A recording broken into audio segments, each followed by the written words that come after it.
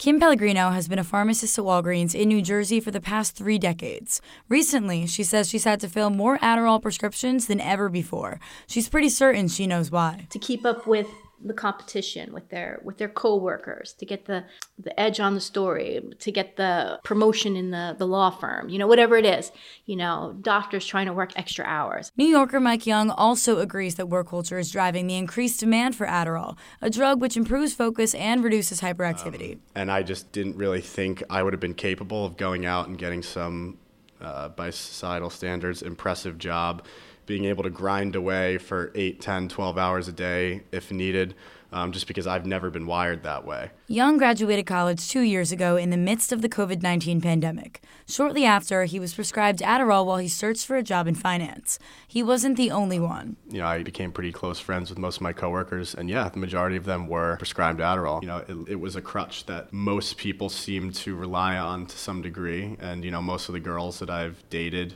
that work in, typical finance, consulting, tech jobs, the vast majority have Adderall prescriptions. Emily Malakane has been taking Adderall since she was a senior in college 2.5 years ago. She says it isn't that hard to get a prescription. More people are on it now because it's easier than it was in the 2000s and 2010s to get it because it's so readily available. There's so many telehealth companies. Malakane worked with her doctor for months to find an Adderall dosage that was right for her, but this isn't the case for many others. Looser regulations post-COVID-19 have enabled telehealth startups that prescribe Adderall to grow, often without this individualized care. And you can get it if you want, but not having people monitor you like that, it's scary, Pharmacist Pellegrino adds that it's not just an increase in prescriptions she's seen, but in dosages too.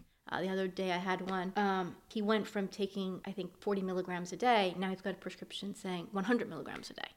Young says that it's the societal pressure to succeed that turns many young people to Adderall. And Adderall is just something that makes that easier.